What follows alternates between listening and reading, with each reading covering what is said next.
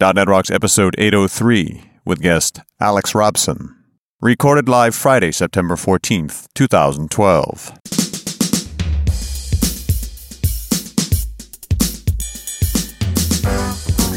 This episode is brought to you by Telerik and by Franklins.net, training developers to work smarter.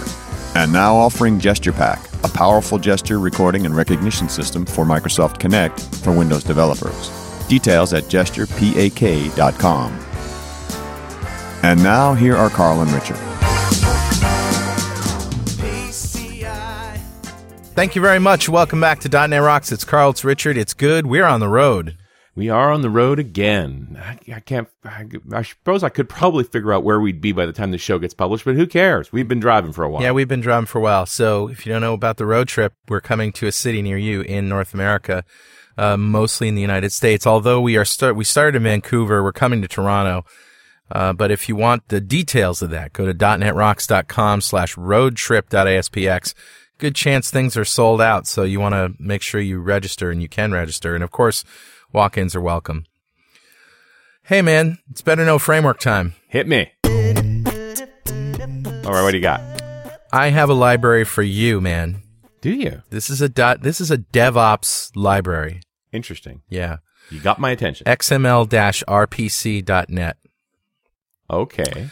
XML-RPC.net is a library for implementing XML-RPC services and clients in the .NET environment, supporting versions 2.0 and upwards of the .NET runtime. So it's interface-based definition of XML-RPC, code generation, Silverlight Windows Phone, ASP.NET Web Services, client support for asynchronous calls. Huh. So it's pretty cool. And check this out. There's a quote by Scott Hanselman on it. Charles Cook created an amazing, elegant library called XML-RPC.net and has given it to the community. He's kept it working nicely such that I was able to get it working in my .NET 4.0 application without any modification, even though I was using an older 1.0.0.8 version for .NET 1.0 in my first version. This is a testament to Charles's work. Cool. So from a DevOps point of view, this is a way for me to add instrumentation to almost any kind of client and get it back to my server. It's pretty cool. And if you want to know more about XML-RPC, there's links to the facts and to other websites that tell you all about it. And I added a link to the show notes, so you can find it there. All right. So, Richard, who's talking to us? I grabbed a comment off of show 784, and that was a show we did with Uncle Bob talking about the future of object orientation. We've got a few good comments off of this one. But I think you'd appreciate this particular comment considering what we're talking about today. This is from Elias Shaik, who says, I know it's been a while since the show was broadcast. Was it really broadcast? Well, let's call it published. Yeah, published. But I wanted to point out something that I think may have been of interest in this context. Uncle Bob mentioned that there was the possibility for the need of a brand new language. Google is making an attempt with their new language called Go, and it's at golang.org. It's supposed to be, at its heart, a low-level systems language like C, but with some constructs of higher-level languages like garbage collection and speed, and ease of development of dynamic languages like Ruby and Python. I know this sounds like an eye-roll moment, but this project has some really solid and proven brain power behind it. The language has been developed by Robert Grazenheimer, Robert Pike, and Ken Thompson. And yes, that's the Ken Thompson, the person who, with Dennis Ritchie, gave us C and Unix. I'm only just starting to learn about it myself, but it sure sounds promising. That's awesome, dude. Yes, indeed. And it sounds like a show I could probably pursue at some point. Although when I first sort of read this description, it's like, this sounds like a very dynamic version of C#. I mean, dynamic languages with garbage collection. Yeah, interesting stuff. Either way, Elias, thank you so much for your comment, and a .NET Rocks mug is on its way to you. And if you'd like a .NET Rocks mug, all you have to do is write a comment on the website at .NETRocks.com. And before we introduce the guest, I need to tell you that Pluralsight provides comprehensive developer training online.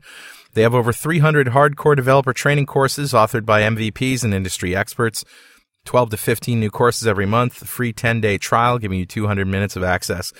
They have a wide range of developer topics, including coverage of iOS, Java, Android, web development, and pretty much anything and everything Microsoft. Try Pluralsight today. Subscription plans start at just $29 a month. And with that, let's bring our guest on, Alex Robson. Alex is an architect, developer, and geek who enjoys working on distributed systems where scale and performance matter. He is experienced in designing and implementing full-stack web solutions using .NET, Erlang, and Node.js. Alex loves open source and open standards and is always working to improve his abilities, expand his tool set, and create simple solutions.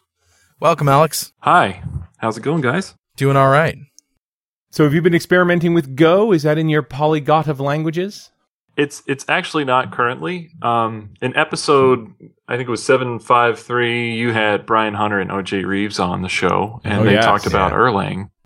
And a lot of the things that it appears to that Go is trying to accomplish, Erlang is sort of scratching that itch for me currently. So I've been spending quite a bit of time in Erlang and really enjoy that language and platform that they put together there. So what is it about Erlang that makes it so elegant over, say, a more modern language like F#? Well, I think it really depends what type of problem you're trying to solve. There are some really nice things in F# that I would classify maybe as syntactic sugar that are really nice, and from time to time I've found myself missing those in Erlang.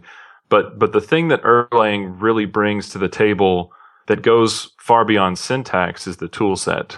It's a very impressive set of libraries that come along with the OTP platform.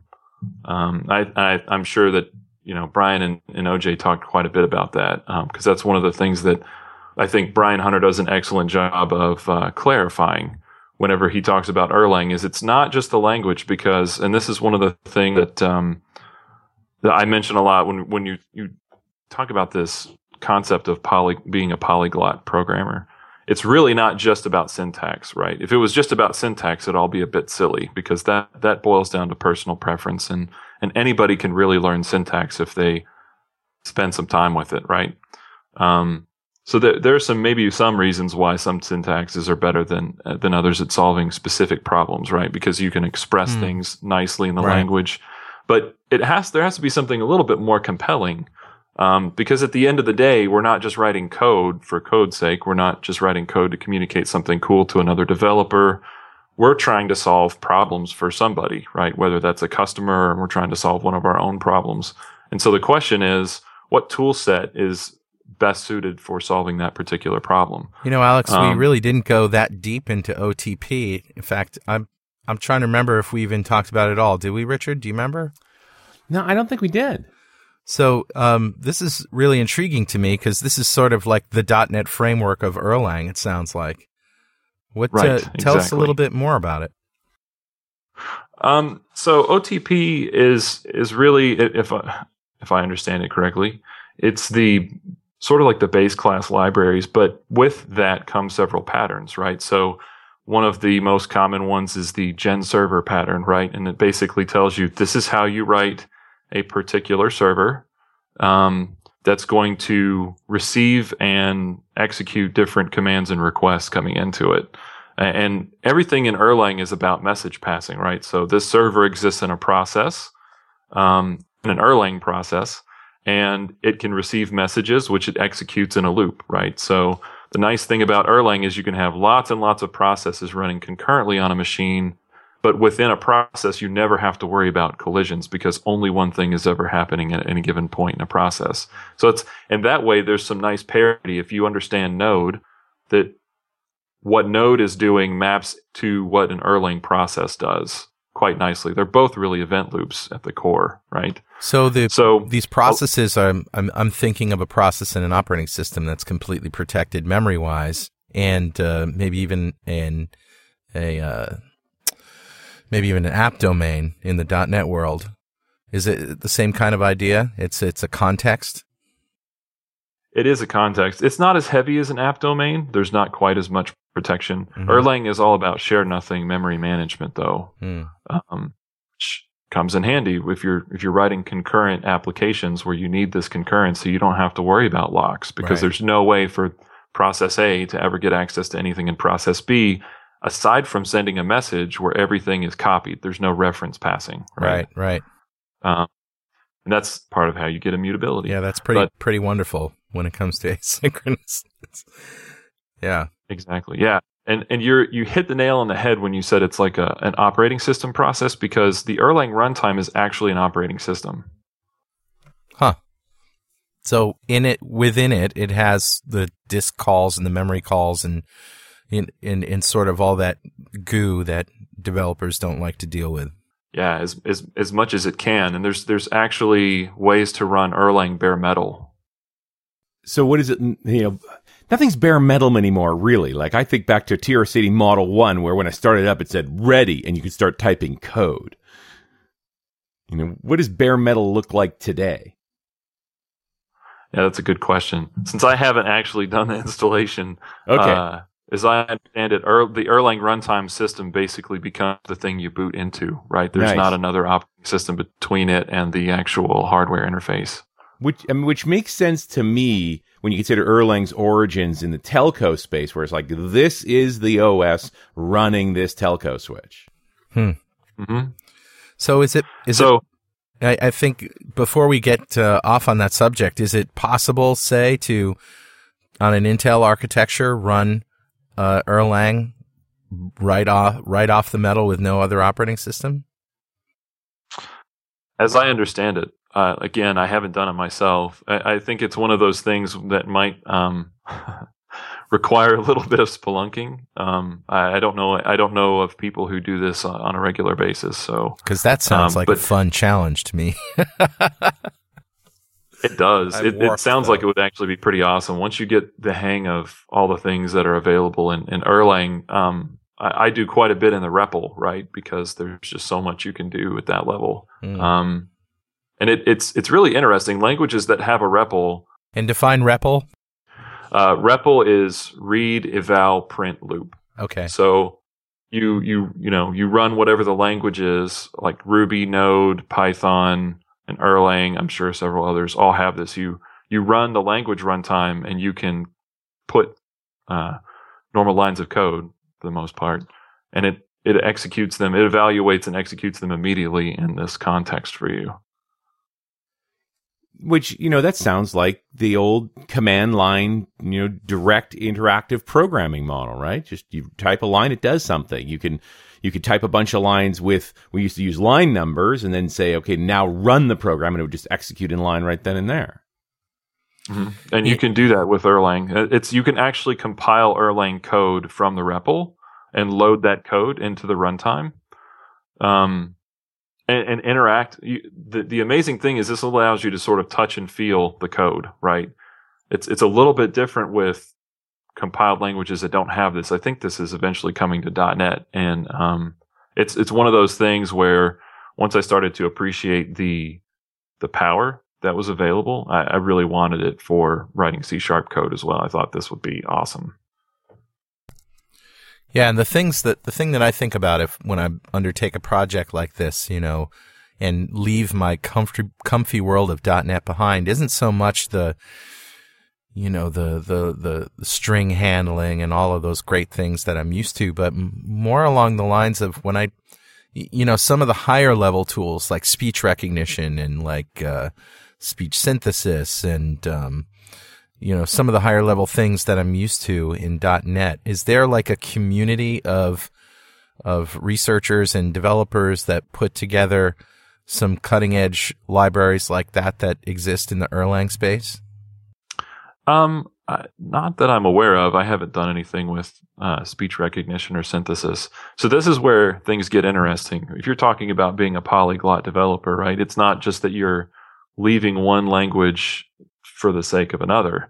It's that you're saying to yourself, I have all these different problems, and I want to understand what different tool sets provide me with so that I can fragment the way I'm approaching these problems. Yeah. Such that using the most appropriate tool set for the problem. So it's not that you would switch to Node or Erlang or Python or Ruby and not use .NET anymore. It's really figuring out, okay, well, I already know how to do speech recognition in Erlang, in .NET, like you said. Well, don't rewrite that stuff in Erlang or Node unless there's a really compelling reason to do so, right? And unless those particular tool sets allow you to express the problem exceptionally well, bring performance improvements, let you add your features faster. The thing I'm thinking of here, Alex, is that I could have a separate server to interpret speech and then send commands into another server that processes in Erlang if I'm going to do any kind of speech-driven application. But the thing is that what if you want to do the processing on the speech data itself in Erlang? Now you have to be passing around big blocks of audio data and that kind of stuff. You know what I'm thinking? I mean, we're interfacing for a little bit of data over the wire is okay, but there comes a point where that data has to exist in process.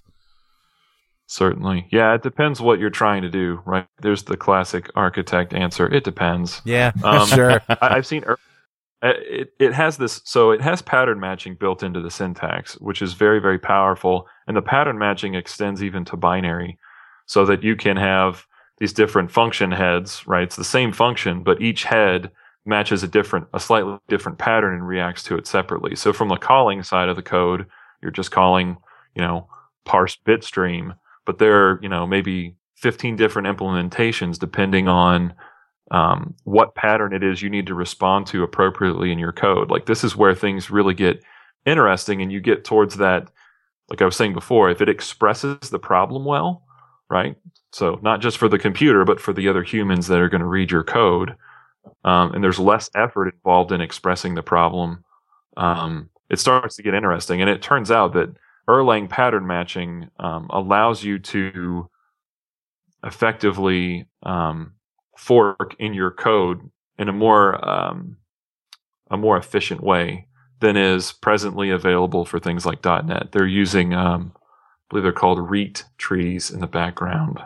And so it's this way to sort of pre-compile this pattern matching. So it's not like doing an if-then or a switch, right?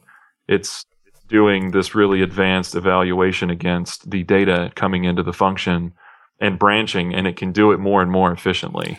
It seems to me Erlang would be the ideal system to develop neural networks with. Yeah, I think there's been some work done in that space. Yeah, we're not the first to think of that. Yeah, I'm sure, but it just sort of dawns on me that you're talking about trees and asynchronicity and that's sort of what's going on in a neural network on a big scale. We haven't done a show on neural nets. Maybe we talked about it years ago, but we should find somebody who does that, because it's fascinating stuff. And when used with historical data like weather or stocks or horse racing, the results can be amazing. Predictability wise. Anyway, I didn't mean to derail it, but it just seems to me that any kind of neuroscience modeling Erlang might be a good fit. This portion of .NET Rocks is brought to you by Telerik Just Code.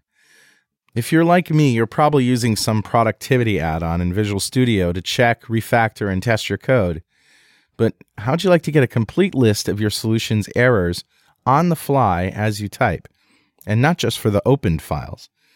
The new kid on the block, Just Code, does just that for all supported .NET languages as well as JavaScript. It's like having a compiler running all the time, only that Just Code is faster and requires less CPU time. One area where Just Code is definitely better is performance. The tool provides the fastest code analysis and better performance without slowing down Visual Studio. Another reason to try it is JavaScript support. It'll help you read, navigate, and refactor your JavaScript code better than you've ever imagined. Learn more about the features Just Code offers and download a trial at telerik.com/justcode. And don't forget to thank them for supporting .NET Rocks. But I do think you speak to a particular point here, Carl, which is that there is a price to building an application with multiple languages. And so I'm just trying to wrestle with, or at least be the advocate for, hey, my monoculture has a distinct advantage of all my people speak one language and they can read each other's code. Show me the big win here when we introduce one of these more complex technologies. Like, what is it bringing to the table? Sure. So it's interesting that you mentioned monoculture, because I gave a talk on this idea of being a polyglot developer, and challenging monocultures in general was one of the high level goals of the talk. Because I came out of a monocultural background, right? Mm-hmm. And the thing was, I was fortunate enough to run a team with some extremely talented individuals, and we had the best, right? We had good tools. We had .NET. It's good stuff. People who were very talented, and we had people who could focus more on the ORM side, the communications layer, the business logic, the user interface. Like, we had it, But the thing was, we kept struggling with this consistent under delivery, and there were cultural issues from communications maybe with the customer, but that's kind of consistent. And I'd started looking around at other teams and seeing people who were just knocking stuff out and being like, well, what's the difference? Started asking more questions and digging around. And one of the things that I'd go back through team Scrum notes and figure out what the blockers were and where we were losing time. And the thing that kept coming up time after time was tool set, right? We'd get bit by WCF or this, that, and the other thing, and realize that there are other teams out there who were able to deliver a little bit better. And a lot of times what it boiled down to is they were using not necessarily completely different tool set, but they were using more tools or different tools to solve specific types of problems. Because when I hear the story of we got bit by WCF, I say, are we undereducated in WCF?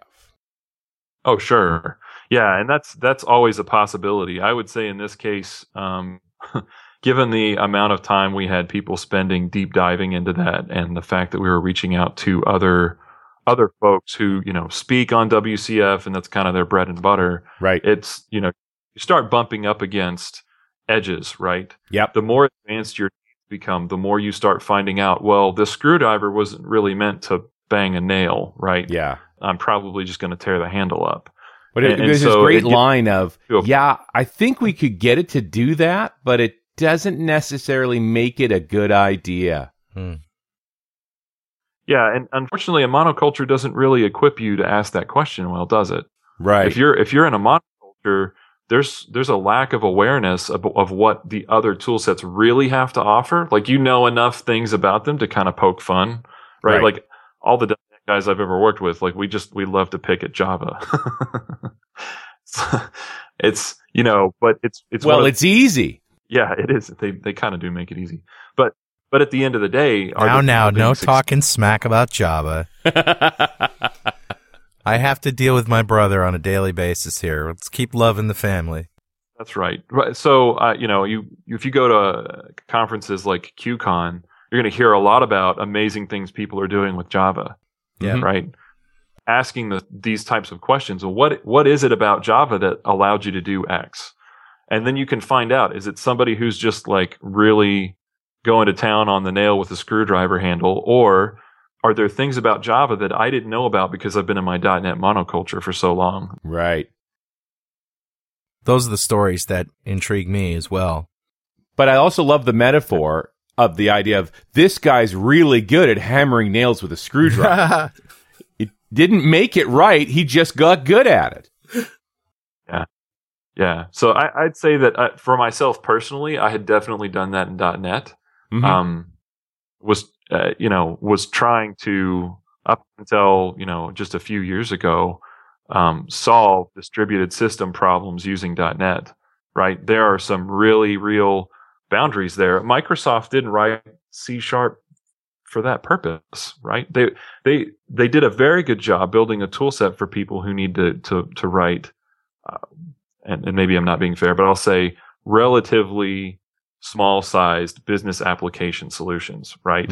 Not something that necessarily needs to get installed on 20 servers and scale out to hundreds of thousands of transactions per second, right? If you need that kind of thing, it's not necessarily what the sweet spot Microsoft was aiming for. So the thing is, it's really easy to sound critical of .NET, but it's not the case. It's really looking at myself and saying, well, there's the problem, right? I was trying to drive screws with a hammer, and right. that's not Stanley's fault for making a great hammer. Oh, I want to go back to Erlang versus F# and talking about OTP versus the base class library, if you might want to compare those things. And, we get things in F# like we get link and, we get those sort of .NET-y things.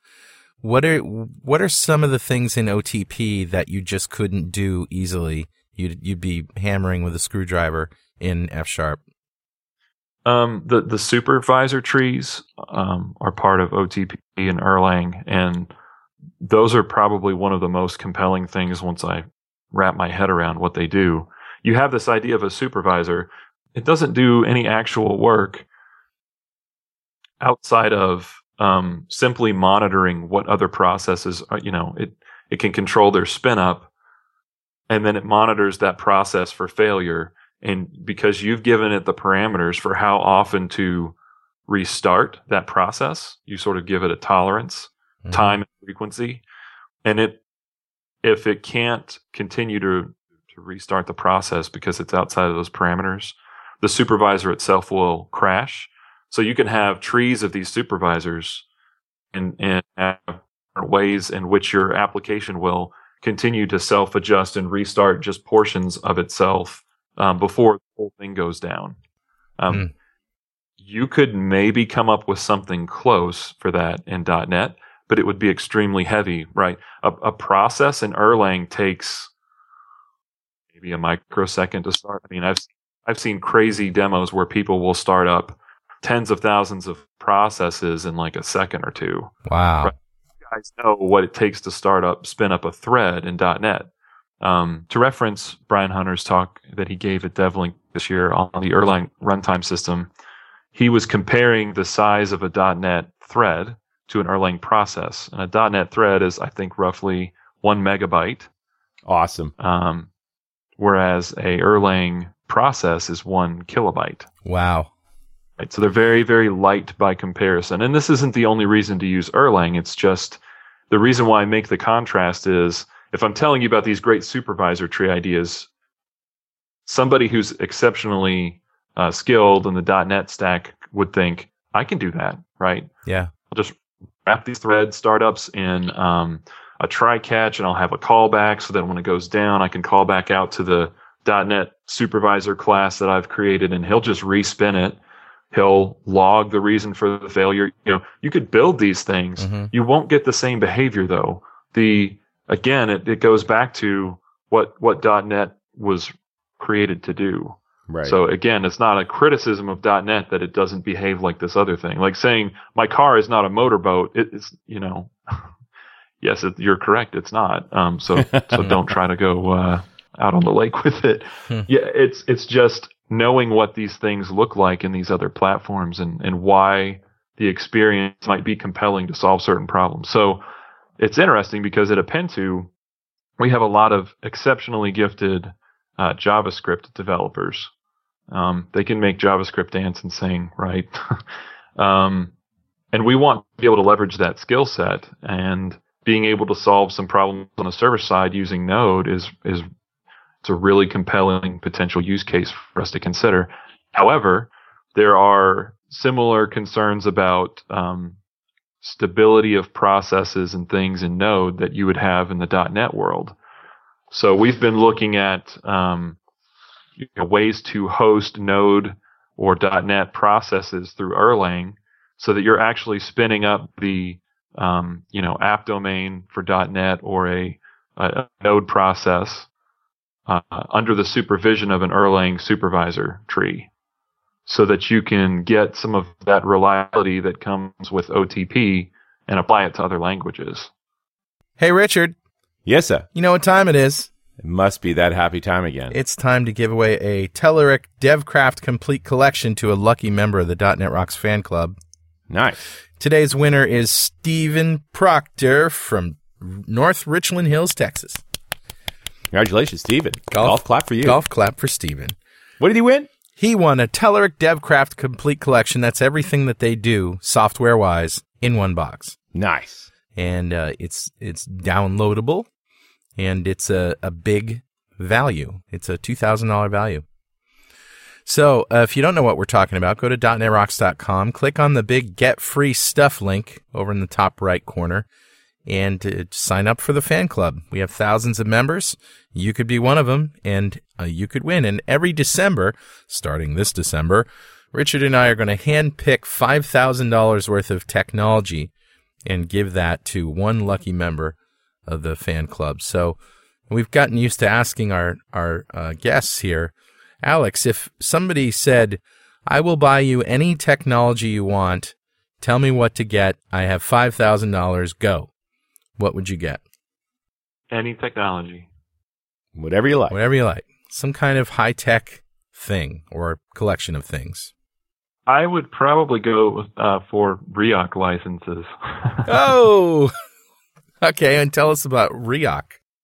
REAC is a NoSQL database written in Erlang, and it's based on the Amazon Dynamo standard, right? So it does a job of scaling out and managing data across multiple servers so that you're, as a consumer of this database, you're able to just write the data and trust that it's being replicated appropriately. So it has very good partition tolerance and availability guarantees. But it's also tunable. So if you needed more consistency, you could get it. There are ways you could get it. Yep. And then we talked about REAC a little bit on the show before. Awesome. Yeah. Sure, and they have a free version. You know, there is the open source edition. Very good of it, stuff. But the enterprise edition is pretty serious business. Like, that's full up as good a data store as any you'll ever find. So I'd be interested in your reactions to, what I was mentioning before about getting Erlang to actually host services written in other languages to get some of that reliability, right? That robust guarantee that comes from. Yeah. So you'd use Erlang to spin up the processes, and then you would communicate with other components that are already spun up. Is that the idea in other languages or in .NET perhaps? Right. So if the .NET process goes down, Erlang would actually be responsible for detecting that and restarting it for you. That's pretty cool. Now you've done this, obviously. Mm-hmm. Yeah, and we toyed with different ways of making the communication layer between these languages compelling, right? Yeah. Because if there's not an easy way to communicate, you both mentioned that there's a price to be paid, right? Sure. It's an additional consideration that before you're like, well, I'm just going to make a function call. But I'm kind of as I mentioned earlier, I'm kind of a distributed systems geek. It's one of those things that I like trying to solve those problems. It's something I think about and play with in my spare time. So message passing, using different ways of message passing becomes a big part of it. But I was doing this even in .NET before I started looking outside of the .NET stack to other languages. Sure. Using things like RabbitMQ to get various .NET processes to talk to one another. And it was interesting because when we started doing this, we had some interesting challenges that we were trying to solve. I had to go through a lot of data crunching in a short period of time, and we're really pushing the limits of a single server that we had available. And so we started looking for ways that we could break this up and distribute the message load across multiple boxes. And the great thing was, while it may not have been linear scaling, we were able to cut something down that was taking, like over 10 hours down to 1 or 2 hours by just running that same process on a lot of different machines and then having them all pull messages off the same queue. Wow. Which is, that's a pretty common architectural pattern for large scaling. I just think you get back to this so you megabyte get into some process. Really interesting architectural use cases at first. But the nice thing is you realize that, once you sort of peek outside of the monoculture, that people have been doing these types of things for a really long time. Yeah, you're not inventing anything new here. Right. And that's the thing that's exciting to me, because it doesn't feel like I'm just sort of out in crazy land trailblazing without a safety net. Right. There's a whole body of knowledge available. Now, Alex, whether or not you're in crazy land is a different issue entirely, but it's got to be encouraging to at least know that there are some known architectural patterns around scaling there where you use a queue to allow multiple systems to pick up messages and execute on them. Yeah, absolutely. Yeah, so two of the things that we've probably experimented with the most are ZeroMQ and RabbitMQ. And RabbitMQ is there's some comfort in using something like Rabbit because it's based on an open standard, AMQP. Right. Zero is actually a splinter of the original AMQP working group. They felt like things were getting way too complex. So Zero is very, very fast, but there's no message broker, and you have to build some of the pieces yourself. However, there are use cases where they've shown that ZeroMQ can be faster than TCP/IP at sending raw binary over the wire. Well, now, okay. Now, how I can see TCP/IP, but what about UDP? Isn't that the sort of the basic building block of communication? Sure, you can use UDP and ZeroMQ as well. It really boils down to what kind of guarantees you need, right? If you're solving certain types of problems, it doesn't ever make sense to worry about dropped packets. But if you're solving business class problems, chances are, at least I should qualify this. In the industries I've worked in, losing a message is never an option for us. So certain reliability guarantees. Interestingly enough, Zero will also use inter-process communication, right, instead of just sockets. So if you have processes that are all being hosted on the same machine, right, Erlang's guaranteeing that those processes are available and establishing the communication handshake, then you can have all these processes talking to one another, and they don't have to know anything about what language was passing them the data. You just agree on the format. So if it's JSON, it's JSON. If it's protocol buffers, there's lots of different. I think there are several emerging ones even that are potentially more efficient in terms of packing and sending the data. But it's really interesting. You start thinking in these terms, and there are actually benefits you get from writing the code this way. Sure. When you're writing a service that has one concern, and it's just it's very naive, right? It's only thinking along the lines of, I'm just getting these types of messages and doing something and sending a message in response.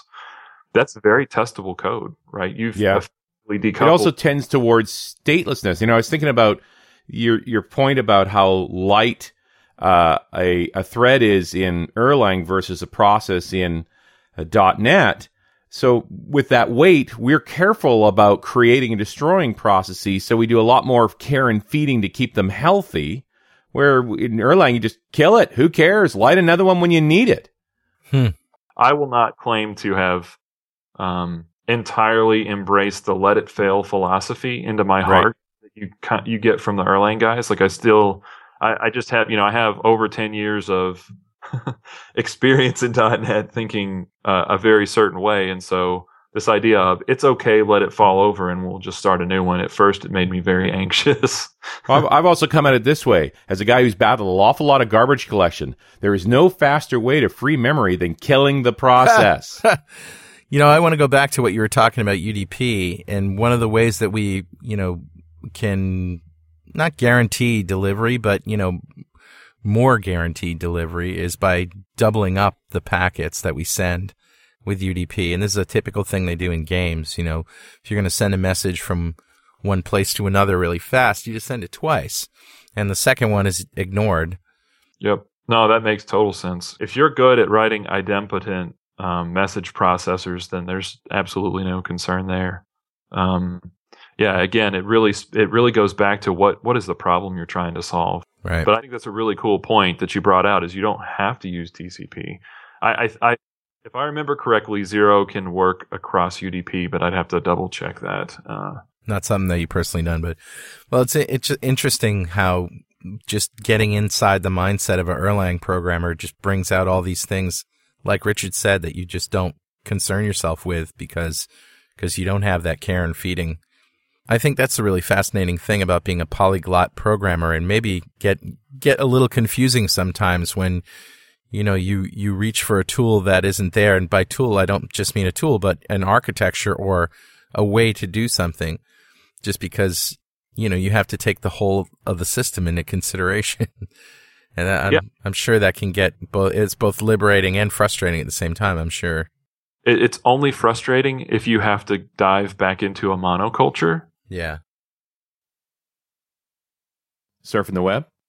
Yeah, you ever try to surf the web on your phone? It's a little small. Especially when you're looking at a big list like the feature list of active reports. Oh, yeah? Yeah, we've been using it for 15 years. You know, the coolest new feature, I think, is the new Silverlight report viewer. What's cool about it, of course, is both native Silverlight for printing, but it's also got PDF support, so that really minimizes the amount of data that has to come over the wire.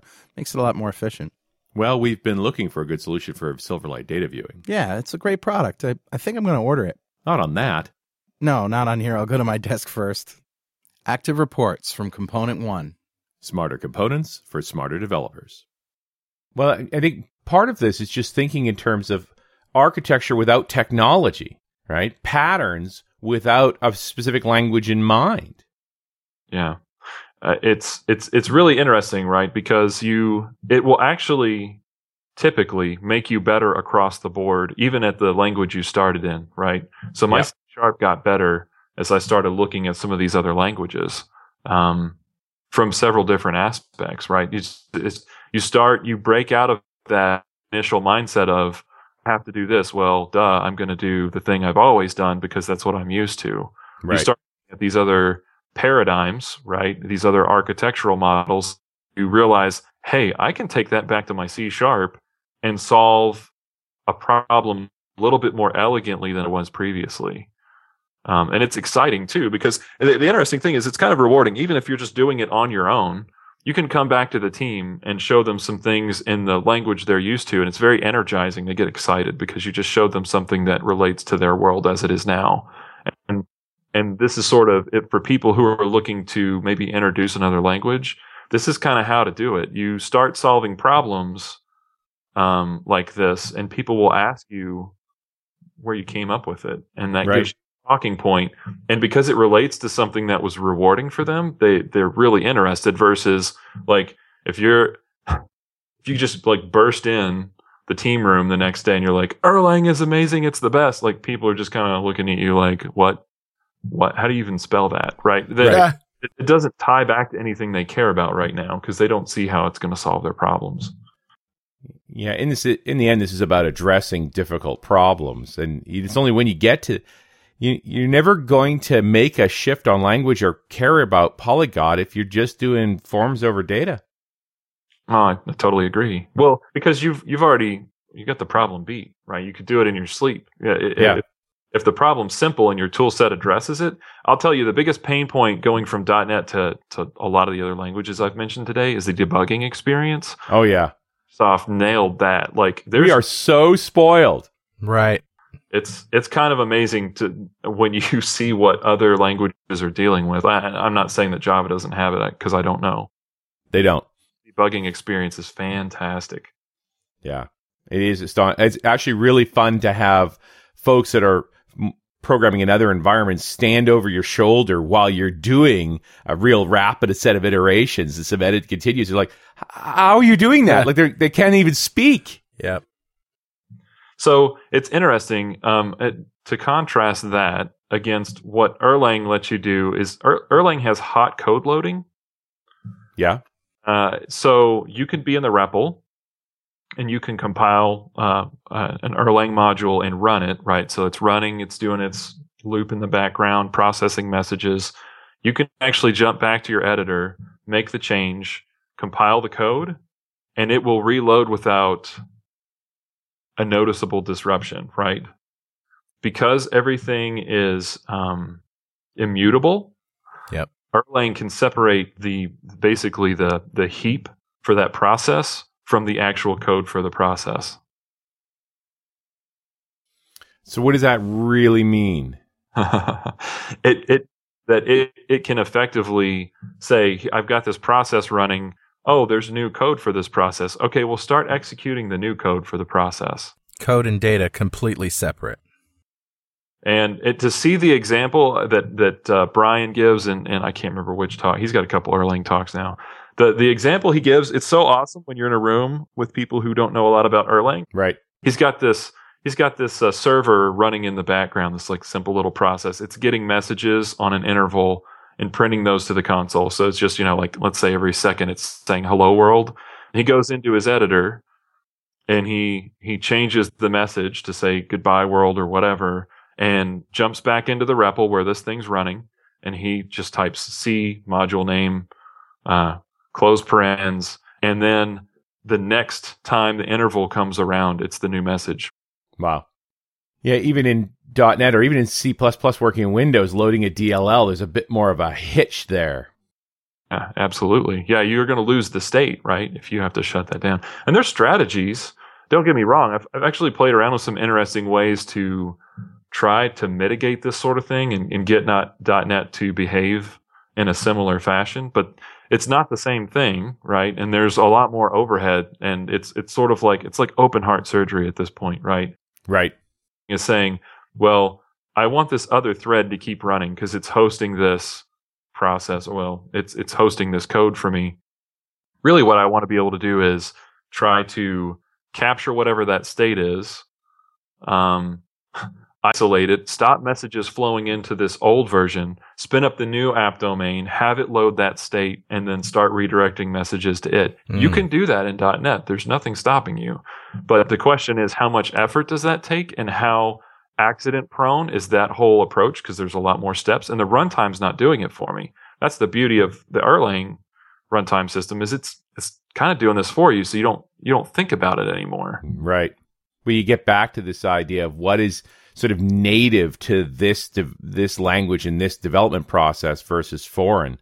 I'm still clinging to this, jumping back to the original conversation around the whole, process versus thread and the rapid kill. If you're killing the thread after you make every request, the whole conversation of state management goes out the window. Like I've heard Scott Guthrie use this line: "You're falling into the pit of success." Because the natural way that thing works doesn't let you do stupid things. Right. Which, like you pointed out before, if it's forms over data, none of these questions are coming up, right? Nobody's asking, well, but how can we do our forms over data over 100 servers? Well, probably, right? So it's one of those things where, you find yourself trying to solve some of these problems that aren't really sort of fall outside of Microsoft's main concerns.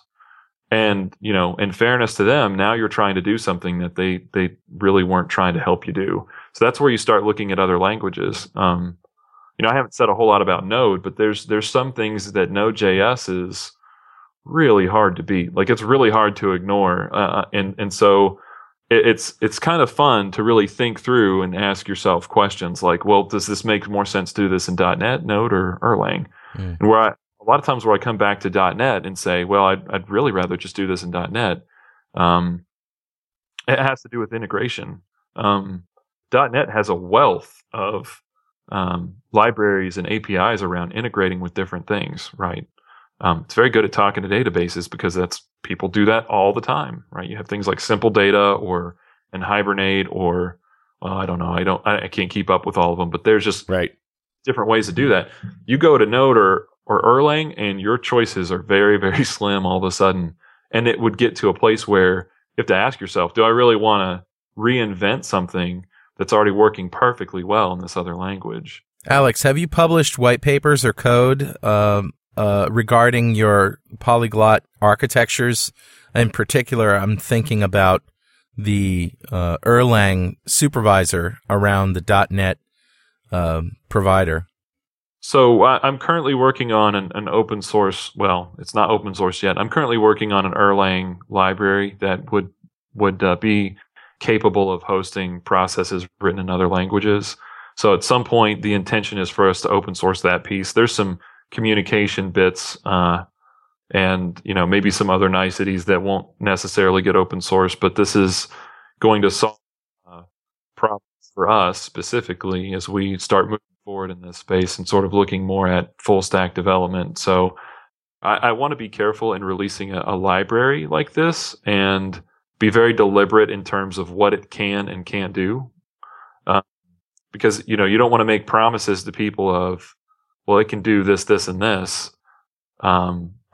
and have them jump over and use something like that, like really take this polyglot approach seriously and look at another language, and then have that the reason they switched over let them down, right? Yeah, that's right. That's no good. And so really this library for us is going to be something that gets built into other systems that will allow those systems to say, okay, now spin up this Node process, this .NET process, this Ruby process, whatever it is we need. So it's one of those things where I'm really excited about it, and I hope that it comes together soon. Hey, Alex, I want to seg one more time on a particular point, and that's this whole idea of a monoculture. I mean, is there really a monoculture? Don't we always have some other language hanging around the periphery, like SQL or JavaScript? Yeah, I totally agree. I think traditionally, and I can speak to the .NET culture, right, where you're using the .NET framework predominantly to solve all your problems. JavaScript and SQL factor in, but they're not first-class citizens. Right. Culture. So, and the thing is, to a large degree, SQL will never inform how you write your C#. Right? That's true. Because it's not a full stack tool set. It's really a domain-specific language. And traditionally, JavaScript, I don't want to get myself in trouble here, but I would say that traditionally, and I'm speaking several years back, JavaScript has been enough of an afterthought that there weren't enough patterns, practices, architectural guidance around how you use JavaScript.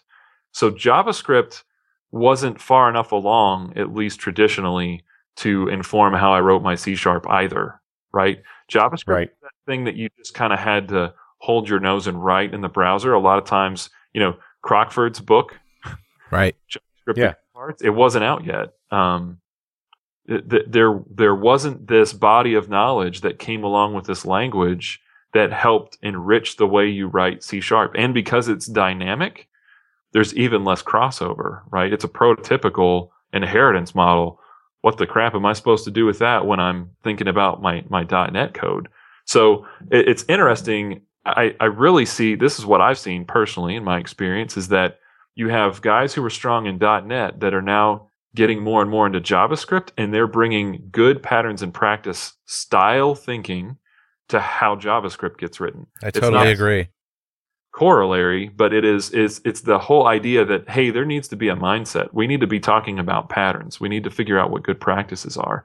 So you see people coming from these server-side monocultures into JavaScript, taking it more seriously because of, the interpreters are getting awesome now.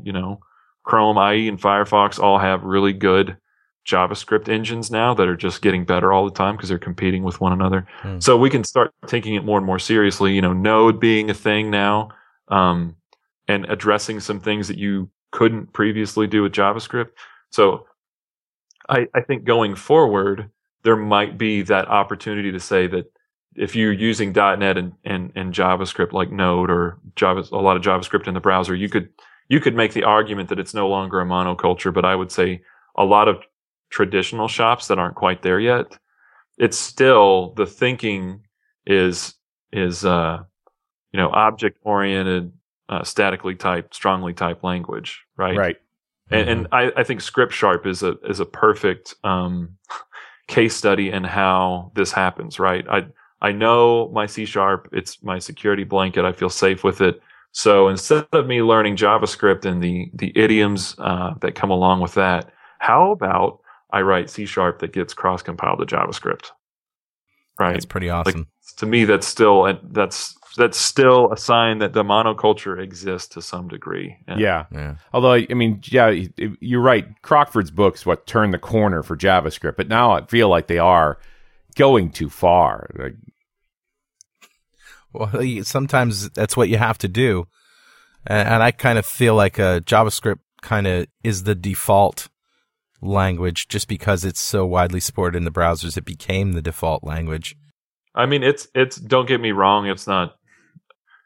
I'm not just head over heels in love with it. However, I will say that there are some amazing things that I've been able to do with it server side. So I gave a talk this year on hypermedia APIs, and I wrote the server and the client side demo in JavaScript because the flexibility that the language has, I didn't have to spend a lot of time thinking about, well, what type system would best describe the metadata I need to build my hypermedia as part of the responses?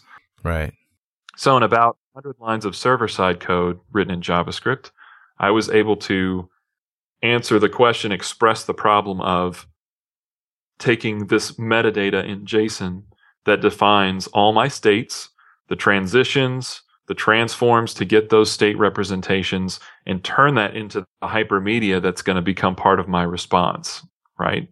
So very, very little code allowed me to do something that's classically been relatively difficult to do on the .NET platform, right? And that's right, this hypermedia API that is telling the client, here are the available things you can do now that you are in this state, and here are the links you would call for each of those things, right? And then on the client side, I'm basically just looking at these link names, and part of the thing we did in the demo was show them that I could change the entire URL structure and still have a functioning client-side app. The entire URL structure? Yeah. Alex, I think that's where we're going to have to leave it, although it sounds like it's just getting interesting now. Not that it wasn't before, but there's so much to talk about. Will you come back sometime? Yeah, this was great. I really appreciate the chance to talk to you guys. All right, and we're sorry about the Skype quality, listeners. You know, that's what we get sometimes. But hey, it's Alex Robson, so thank you, Alex, and we'll see you next time on .NET Rocks. Thanks for listening. And remember, Pluralsight.com is where you can get 200 free minutes of developer training online. Pluralsight.com.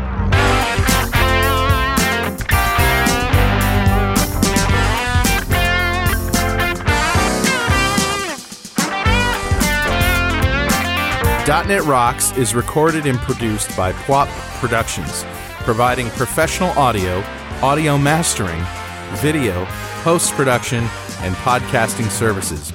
Online at www.pwop.com. .NET Rocks is a production of Franklin's Net, training developers to work smarter and offering custom on-site classes in Microsoft development technology with expert developers. Online at www.franklins.net. For more .NET Rocks episodes and to subscribe to the podcast feeds, go to our website at www.dotnetrocks.com. Got a transmitter banned by the FCC. Yes, I'm a toy boy.